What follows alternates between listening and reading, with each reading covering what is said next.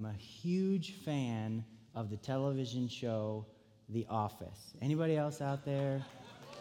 Okay, so we got some Dundies out there, and some people who are interested in that, hopefully. So hopefully it doesn't go over your head if you're not familiar with it. It's a television show about an office, and hence the name The Office. And actually, whenever I was a college student, that's whenever it aired. And so I love how all our college friends would get together and relate about how we'd never worked in an office in our lives. And yet somehow we loved that show. And actually, I heard something crazy that last year it was streamed for like so many millions of hours. That there's more Office fans today than whenever it first aired, which is kind of an insane thing to think about. And so one of the things that I love about the show is just all the characters and how there's a fly flying around, and it loves to be near me.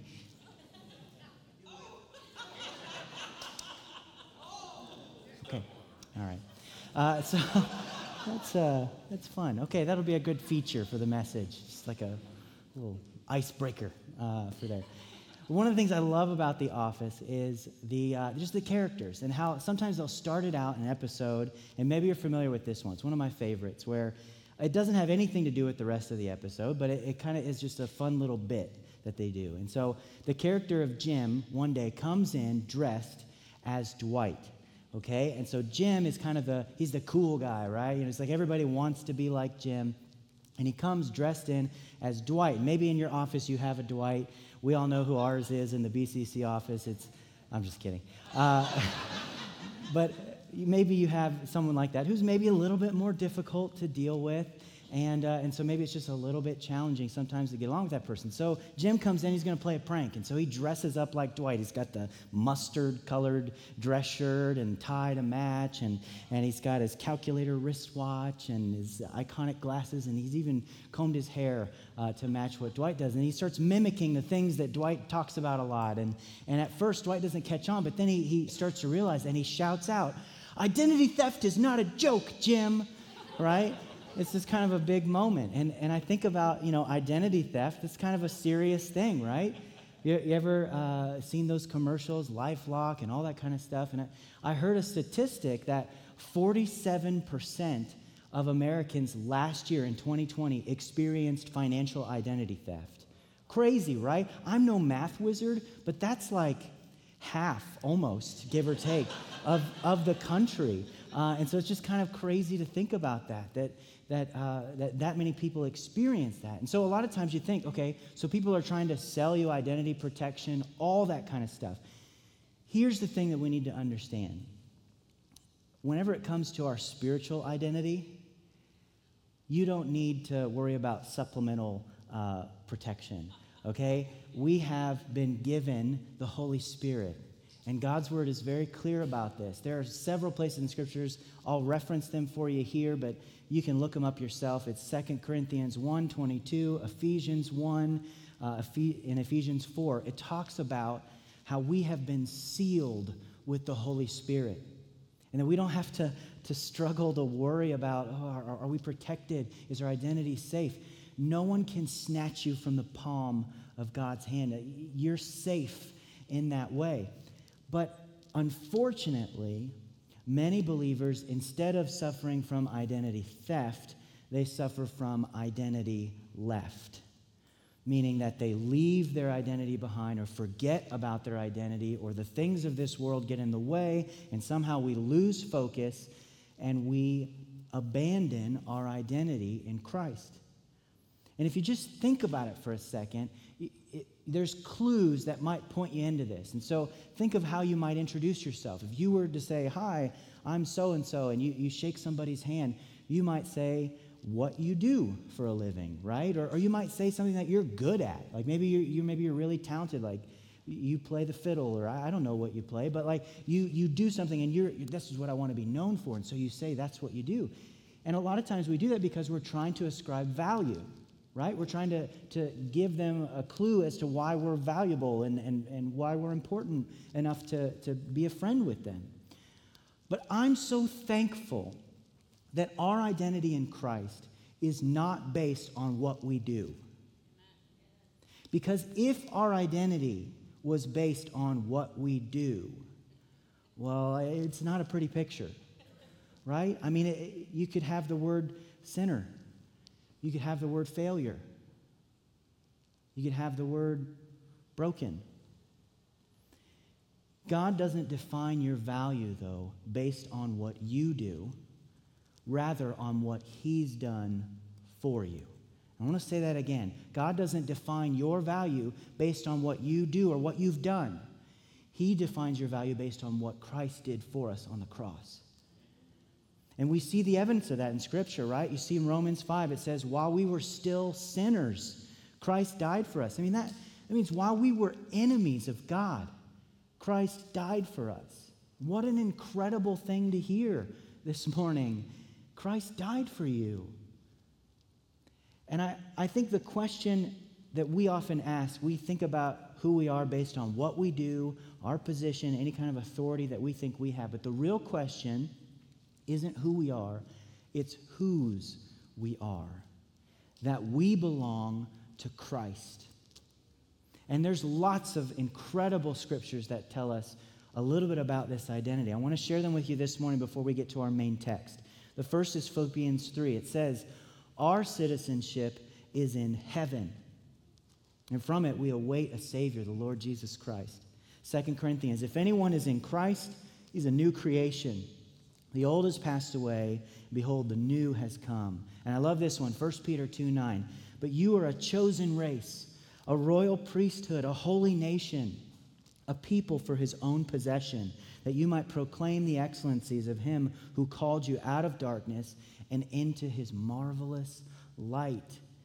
And that word excellencies, to declare the excellencies, that's a fancy word for praises, right? To worship God. And I've talked a lot about that over the years of how it's our goal and it's our desire that we worship God, meaning aim our adoration, our affection for who this God is that we sing to and that we worship and we live our lives for. And it's a beautiful picture. You think about it. Our citizenship we don't belong here on this earth. And it's not just that he's fixed us, right? He didn't just like mend the cracks of your broken life. It says that you're a new creation. You're brand new before God.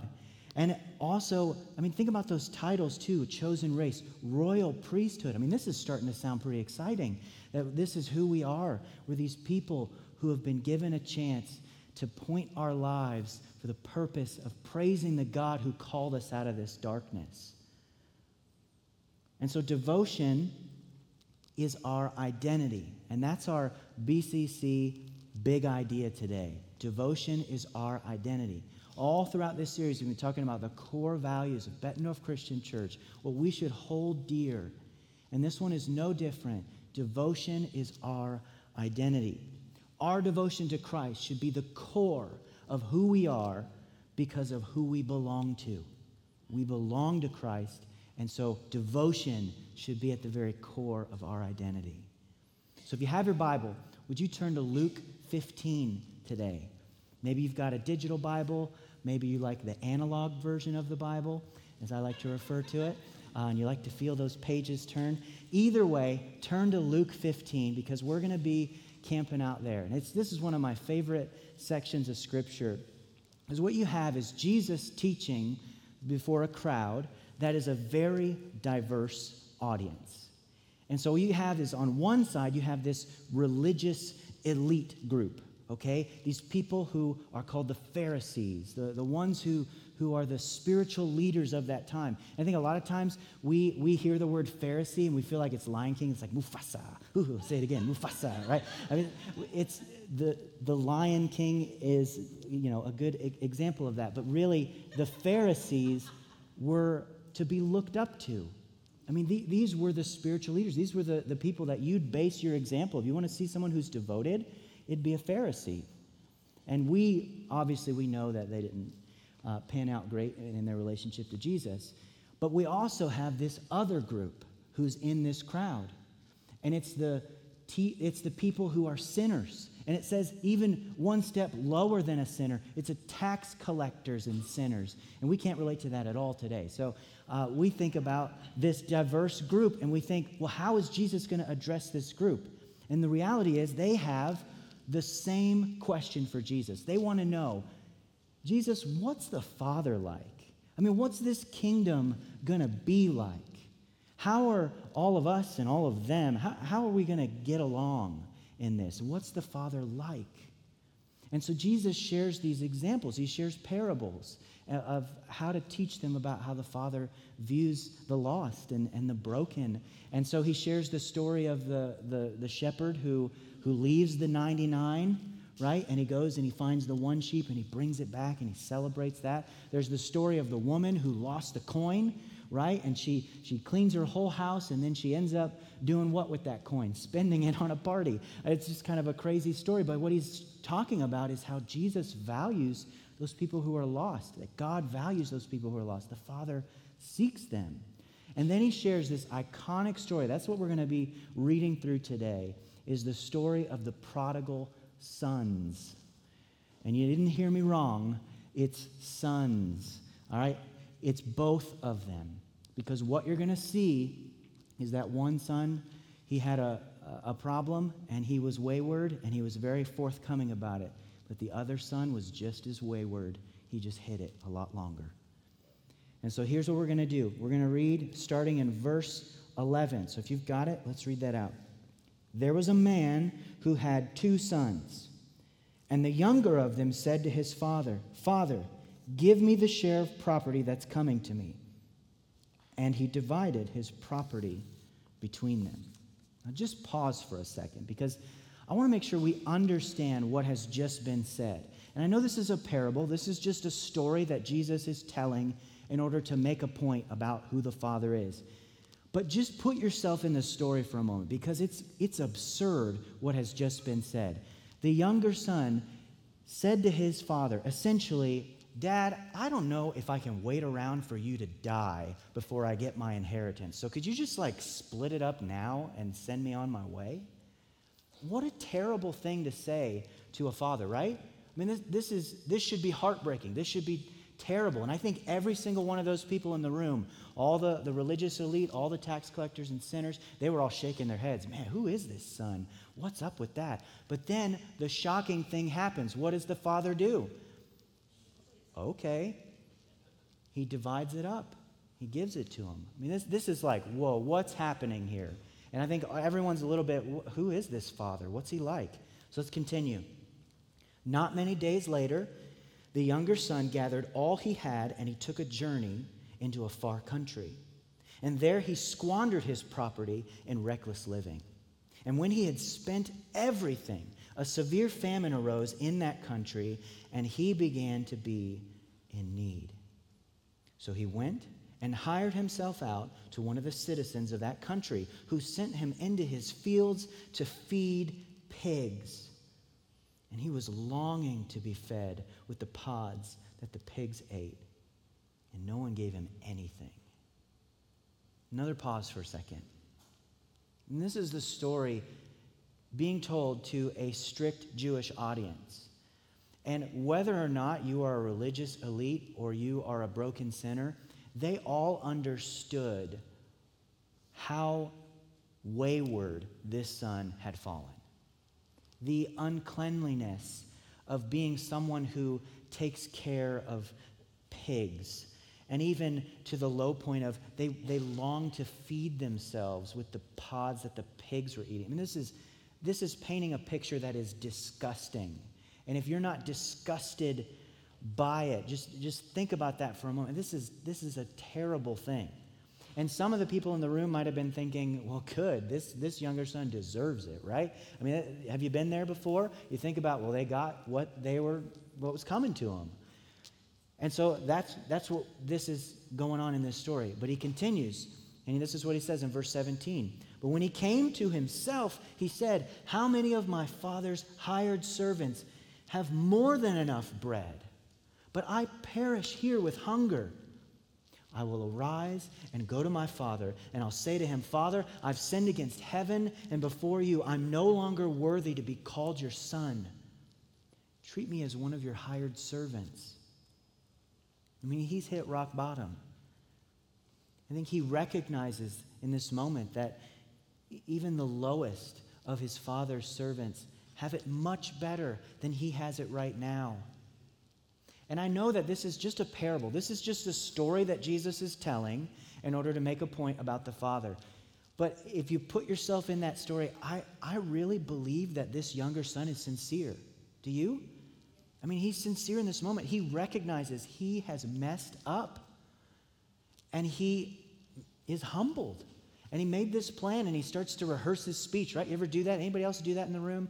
Maybe that's just me. I don't know. But whenever you have something that you want to talk to somebody about, and then you just start to rehearse it, it never goes like you rehearse it, too. It's such a futile attempt at, like, trying to control the situation or put yourself at ease. But he just keeps playing it back in his head, and he just starts thinking, okay, I don't even deserve to be your son. I don't even need to be called your son. Just don't even make a big fuss. I'll just be one of your servants. I can be the lowest of your servants. Just please take me back, Dad. He's rehearsing it over and over. Well, something unexpected is about to happen. Verse 20, he arose and came to his father. But while he was still a long way off, his father saw him and felt compassion. And he ran and he embraced him and he kissed him. And the son said to the father, all the things he'd rehearsed, I've sinned against heaven and before you. I'm no longer worthy to be called your son. But the father said to his servants, bring quickly the best robe, put it on him. Put a ring on his finger, put shoes on his feet. Bring the fattened calf and kill it. Let's eat, let's celebrate. For this son was dead and he's alive again. He was lost and now he's found. And they began to celebrate. There's a word that describes this. And I'm going to say the word, and I just want you to just kind of absorb it, all right, on your heart and on your soul. Grace. This is grace. Do you understand that? Grace means unmerited favor. It means not only do you not get what you deserve, but you receive blessing or honor instead of punishment. I mean, this is an incredible picture. Grace. More on that in a minute. Because remember at the beginning of this text I said there were how many sons? There were two. There are two sons here that have a devotion problem. And so the parable continues. Verse 25. Now his older son was in the field, and he came and drew near to the house. He heard music and dancing, and he called one of the servants and asked what these things meant. And he said to him, your brother has come home. Your father has killed the fattened calf because he's received him back safe and sound. But he was angry and refused to go in. So his father came out to him and entreated him. And he answered his father, look, these many years I have served you, and I never disobeyed your command. Yet you never gave me a young goat that I might celebrate with my friends. But when this son of yours come, devouring your property with prostitutes, you killed the fattened calf for him. And he said to him, son, you're always with me, and all that is mine is yours. It was fitting to celebrate and be glad, for this brother of yours was dead and is alive. He was lost and is found. The younger son wasn't devoted to his father, so he left. The older son wasn't devoted to his father, even though he stayed. Both of these sons have an identity problem. Both of these sons have a devotion problem. And I think looking at this text, we need to figure out what path we're going to choose. Are we going to follow an example of one of these prodigal sons, or are we going to be fully devoted people? People who trust in God. And here's what I want us to learn today. Every believer can be devoted by learning 5 truths from the prodigal sons. Every believer can be devoted. And I see 5 truths that we're going to learn from this text. So the first one, when you're devoted, your priorities align with God. When you're devoted, your priorities align with God. In our text we see in verse 12, the younger said to his father, "Father, give me my share of the property that's coming to me." He divided it between them. And then in verse 13, he squandered his property in reckless living. In verse 30, "But when this son of yours came, who's devoured your property with prostitutes, you killed the fattened calf for him." Both of these sons were selfish. Both had misaligned priorities with God. The younger son, he was at least more upfront about it, right? He at least said it to the father's face. The older son, he sat and stewed on it and ate away at him. You can see how both of their priorities did not align with God. And I want you to ask this question of yourself today. Are your priorities aligned with God? Or is your life all about you? Last week there was a men's retreat here, and Pastor Andy shared some incredible things about how you prioritize your life and your schedule. And it got me thinking about this because so often, since we do define our identity based on the things that we do, we think about our career and to be a successful person in your career, it takes work, right? You don't just fall into success in your field. No matter what field it is, you have to put in the effort and be a person who makes priorities and a goal and goes after that goal. But then at the same hand, we think about how many of us put that same attention to detail in the lives of our family. How many of us do that with our relationship with Christ? You might make goals for your work. You might make a to-do list of things, but do you do that same thing in your relationship with Christ? Hey, this is my goal. I want to memorize this book of the Bible, or I want to really understand what it means to be compassionate towards people, or I want to share my faith with 10 people this week. Whatever it might be, do you set goals for your relationship with Christ? Same thing with your children. I want to teach my kids about Jesus. Do you make a plan for that? Do you make priorities? Because if you don't set those priorities and start making a plan to actually accomplish them, then you're not going to accomplish anything. You're just wandering through hoping that something might stick here or there. So your priorities need to align with God. Do you prioritize your career over your family? Do you prioritize your talents over your relationship with Christ? You have to ask yourself that today. Second thing, when you're devoted, your foundation is strong. So we see in verse 14, he had spent everything, and what happened? A severe famine arose in that country, and he began to be in need. And when trouble came, the foundation of the younger son's life had shifted so much that he could not withstand the pressure. And when you're devoted to God, your foundation is based on Christ. The trouble will come, but you will remain strong because your identity isn't based on your circumstance. You're a child of the King. You know that God is with you, especially in the hard times. Just think about that. How many scriptures do you see? The Lord is near the brokenhearted. The Lord is near those who are mourning, those who are weeping. He is with you in those hard times.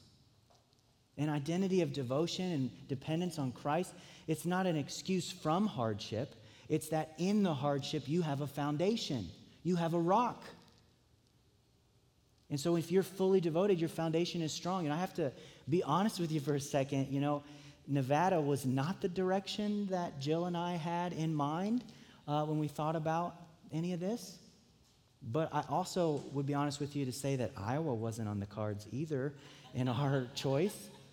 And we're two Florida kids that said we want to follow God wherever he might send us. never really seen snow since I was a baby. And we moved in February, almost 8 years ago. What in the world? But our foundation was in Christ.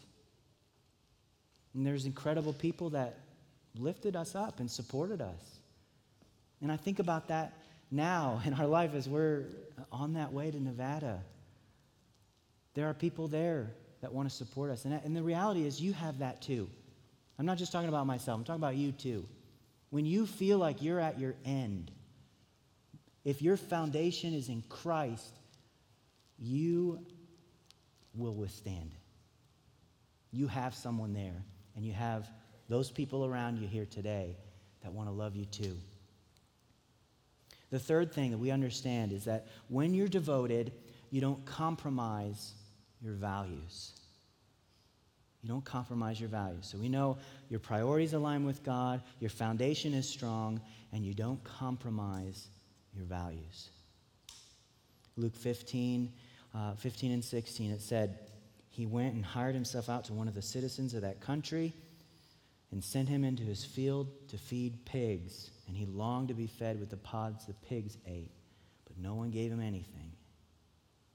You know, there's a difference between making a mistake in a moment of weakness and violating your core values. I want this to be very clear today. There's a difference between making a mistake in a moment and then beginning to violate your core values. Because when you do that, if you are on a path where you are choosing to compromise your core values as a follower of Christ that reflect your identity as a follower of Jesus, then you are on the path of destruction in your life. I mean, think about marriages that crumble. It happens when you start to make those little shifts in your core value, where you say and you do things that you agreed never to do, and you start making excuses for those things and moving further and further until one day you look back and you don't even care anymore. You're out the door. And I know what it's like, right? I mean, I know people have these things and they say, okay, well, they're not meeting my needs, okay? They're not supporting me. I need more support. And this person, they care about me. You know, they just want to be a good friend to me. It didn't even matter that they were of the opposite sex. They're meeting this need. Maybe it's your spouse doesn't support you enough, or maybe your coworker is they're there for you and they're willing to hear, and your spouse doesn't listen to you, and you just want to be heard, or maybe, you know what, I deserve to be happy, don't I? They're not making me happy, and this person makes me happy, so it's okay, it's right, it's justified. The younger son compromised things that he held dear his entire life. But he didn't set out from home with on his to-do list, work in a pigsty. That wasn't on the list, right? I mean, he left, and yeah, there were some pretty not cool things on the list of very selfish attitude, but it was all about him being awesome. He wanted to be the best. He wanted to be the biggest star, or whatever it might be. He just wanted to be amazing. He wanted people to adore him. He did not have anywhere on his radar, oh yeah, I'm going to go work in the field and long to fill my stomach with the slop. That wasn't even on his radar. And the reality is, you might not wake up tomorrow in the hopes of destroying your marriage. You might not wake up tomorrow in the hopes of ruining your life because of an addiction. But when you make choices that compromise your core values, you're flirting with disaster, and you're taking small steps along that path. The fourth thing that we learn, when you're devoted, God is enough for you.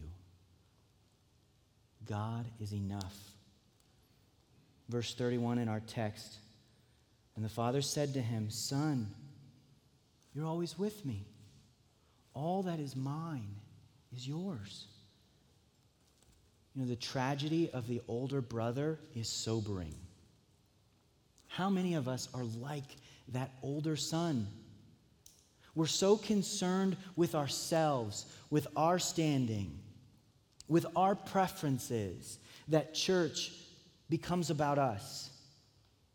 That church should be designed for me. It should be about my preferences, about my desires, my wants. It should be the songs I like. It should be the style of music. It should be the chairs I like. It should be the pastors I like. It should be the pastor's shoes that I like.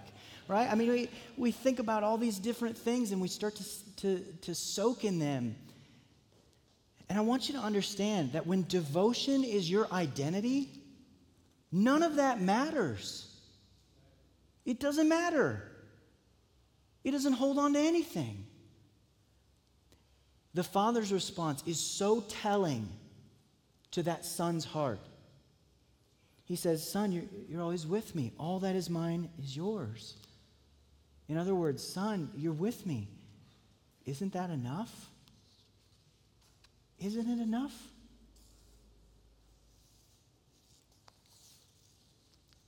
For some of us, sadly, we don't think that God is enough. And maybe that's a question that you need to ask yourself today. Is God enough for me? Because maybe your life needs to reflect a little bit more like Paul, right? Because Paul said, to the weak, I became weak that I might win the weak. I've become all things to all people that by all means I might save some. I do it all for the sake of the gospel that I might share with them and its blessings. It wasn't about Paul. It wasn't about his comfort. It wasn't about his preferences. It was about God and the gospel. Is God enough for you that you would be willing to be uncomfortable to follow him? That you would be willing to put yourself at risk to follow him? The fifth thing that we learn, the final thing, when you're devoted, your story can change. Your story can change. Because maybe you're asking yourself some of these hard questions today and you're thinking, I don't know if I'm that kind of devoted. Well, friends, your story can change. In Luke 15, verse 18, that younger son said, I will arise and I will go to my father.